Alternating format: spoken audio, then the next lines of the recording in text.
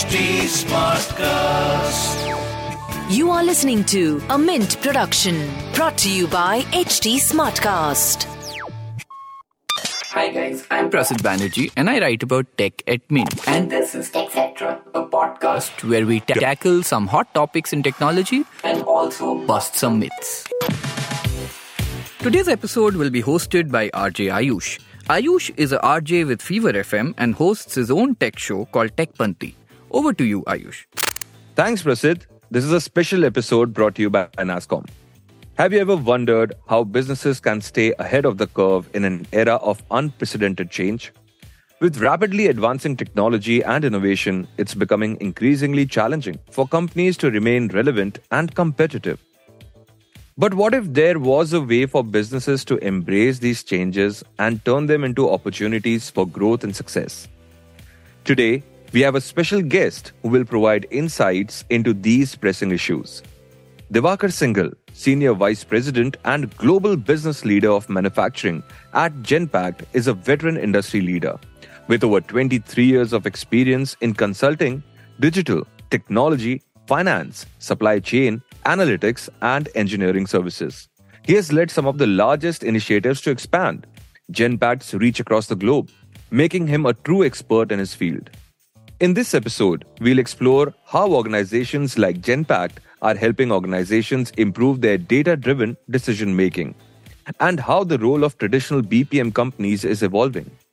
So if you're curious about how businesses can thrive in a world of rapid change, join us for this fascinating conversation. Without any further ado, let's welcome Diwakar Singhal. Hi Diwakar, how are you? Yeah, hi.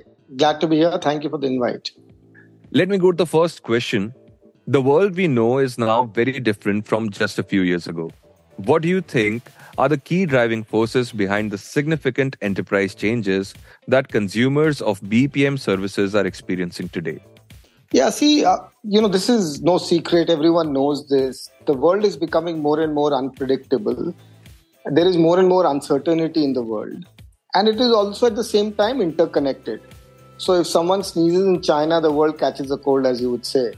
And you can't really insulate your business or the work that you do with anything that's happening globally, which means that organizations are always under pressure to respond to a situation. And they can't predict it all the time. They can predict some macroeconomic stuff, but they can't predict the environment. So, that's the world we live in. And then technology is changing everything very, very quickly. So if you couple that with the uncertainty in the world, then that's the challenge or the opportunity in front of us. With such significant changes happening, how has your approach to solving client problems evolved? And what new ways of thinking and acting are required to stay ahead of the curve? See, in this current environment or the environment past few years, the clients are looking for certainty from their providers or from their partners. That certainty could be in terms of cost, it could be in terms of outcomes, it could be in terms of being able to adapt to change and be with them as a partner. So they are moving to more and more new business models. The simplest one is to move away from a T&M model to a business solution model or an outcome model. The companies and our clients are expecting us to be having the deep domain ourselves as a partner so that we can respond to the market. And they don't have to teach us every time, which used to be the norm even 10 years or 5 years back. So the deep domain capability to respond and adapt and a bundled solution which gives them certainty. And as I said, the bundled solution means a combination of people, process, technology, data, insights, all put together to deliver an outcome is what the clients are expecting. And that's what we are doing as a company. In some cases, we are adapting. In some cases, we are leading the change. True. But in the traditional perception of a BPO company, it has always been operational. But now we see that the clients are demanding more strategic outcomes. Can you share how these changes in the enterprise have affected the perception of traditional BPO companies and how Genpact is adapting to these changes? It's been an interesting journey. I've been around for a very long time. Started almost my career with this company and we were less than 100 employees. And, now we are over 100,000. And I've seen all facets of this journey over the years. Most companies which are doing well have been able to adapt to the changes.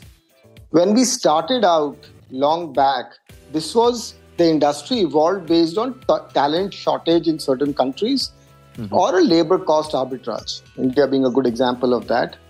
So that is the genesis. Now where we are today, it has changed to value and outcome. The clients are expecting and the industry is expected to deliver an outcome which is certain and which creates value for them. Not so much about cost, but value. For that, you need to have a business understanding. You need to have an industry understanding. And that's why you're finding that companies like us are specializing in certain industry verticals, whether it's banking, financial services, insurance, manufacturing, etc.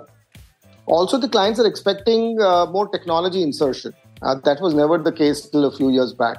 The technology, they used to go to a different technology partner, they used to go to a different process partner.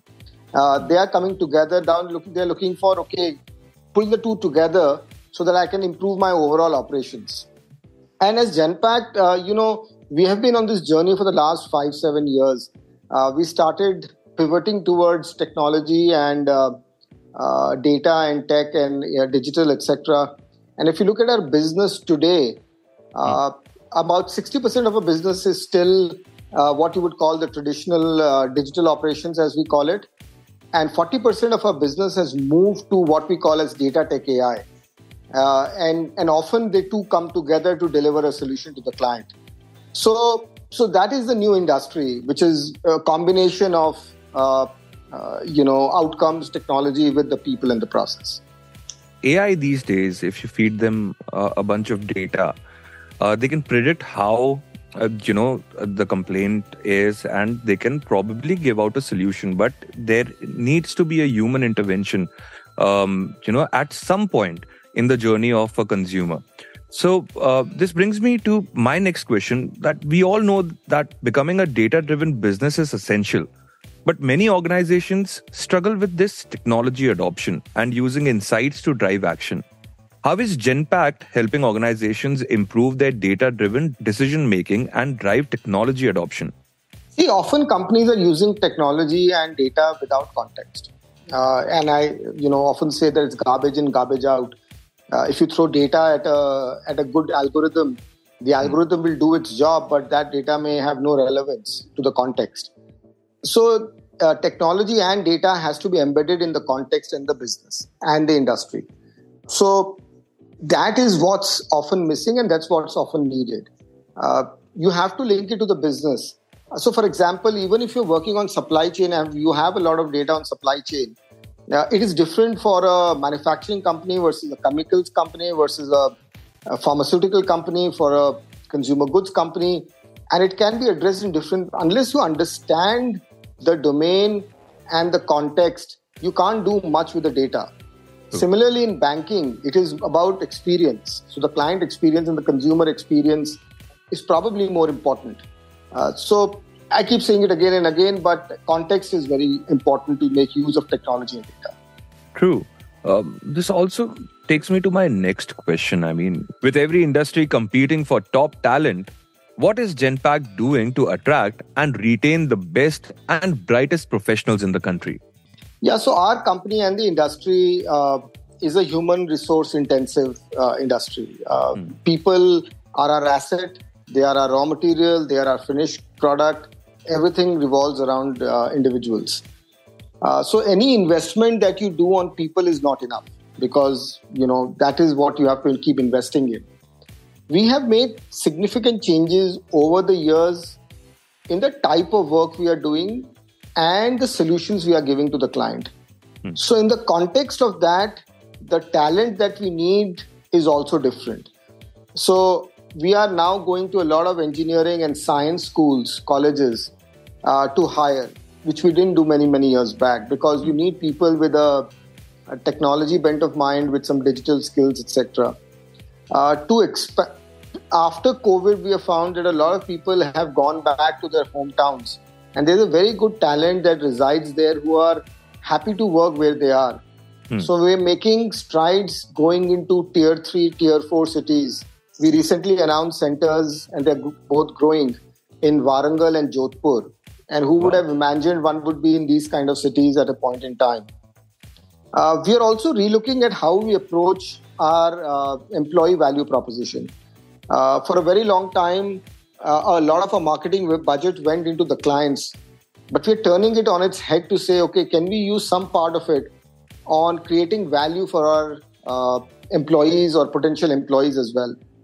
The other change we are doing, because the clients are expecting a lot more intensity on knowledge, we are doing a lot of lateral hiring in the industry. So people coming from a banking environment or a manufacturing company or a pharma company, so that they bring the business context which can be coupled with the raw talent we may have. Fantastic. Let's go to a point which is happening in the industry every day. That you listen to this every day. You're reading this in the news every day. It's disruption, and it is inevitable in any industry. So, how is Genpact grooming its existing teams to handle these challenges and stand strong in the face of disruption? Like, I think Genome is a great example of that. I mean, it's basically, one has to believe that your employees are willing and can be trained. And we do a lot of internal movement of employees, often even if they are not 100% skilled, because that forces the system, the employees and us, to actually upgrade the skills. So there's a huge amount of effort on finding roles for people to get them into better jobs, more higher value jobs, so that they can build a career, which has been a problem in the industry in the past, where people are joining for a short period of time and don't look at building a career. But now in the current context and the value proposition we have, I don't think working in this industry is any different than working in a bank or a consumer goods company or a pharmaceutical company, because you can have the same career path that you would have in one of them in an industry like ours, because you are deep in each industry vertical, including technology. So, I think the nature of the industry now is very different than when you and I started in it. And in this current format, it's a great place to be. True. Let us now look towards the future. What can we expect from business services in the next 2 to 3 years? Are there any trends or technologies that Genpact is particularly excited about? Yes, technologies, as you and I know, change every 2-3 years. So what is great today, there'll be something better tomorrow. What's important is to be able to adapt to that technology, get upskilled and learn it, and then deploy it. We call it commoditization of technology. So technology per se itself is not a differentiator. The use of technology is a differentiator. So, okay, an X technology is available. How do you use it? The use of data is a differentiator. And not just that data being available, because data has always been available in different shapes and form. It is now easily available. So combination of technology, whatever shape and form it is, combination of that with data and combination of that in the business context to drive value for our customers is the way we view it. Now that can be around supply chain strategies, that can be around DSO improvement as an example for our customers. It can be around customer experience. It can be around risk mitigation. But again, we believe that some technologies will do better than the others, but they'll all come together to deliver a business outcome. Fantastic. This is something that I was personally inquisitive about. Like, we're talking about a customer experience if they're giving a call to a customer service representative. Now we see that the first few steps are taken by an IVR. That, hey, do you have a problem with your booking? Do you have a problem with the last bill payment that you did? And most of these consumers, they get a solution through the IVR. And then in the final step might be a customer care representative who is talking to them. So do you think that in the coming years, we'll not need a customer care representative in the system? So let me address something head on. Your question has an association to what your perception or our perception of the industry is. It's a call center. The BPO industry, or now it shouldn't even be called a BPO, has moved on. It is no longer that. So I would like to take another example where it is not about a call center experience, but it is something more valuable that we can add for our clients. Yeah. So take the example of dispersing cash as an example. A lot of that will get automated, but there will be situations where you will need to intervene and connect the dots better so you can do the right remittance or the right disbursement to the right individual, which complies with the laws and the risk criteria for a company. So, I'd like to think of where the industry is headed. And yes, there will be a commoditization of, call centers, and it will move away from a real-time, in-person environment to a more scripted, text data-based collaboration tool kind of a thing. And finally, it may even go away because, some algorithms will take over the job because the questions are so many and they have been solved earlier. The answers are so many. Yeah. And so, don't even need to have a human interface here. Crazy. Okay. So lastly, like right now at this time, if there is one conversation you would want today's leadership across the industry to actively engage in for a better tomorrow, what would it be?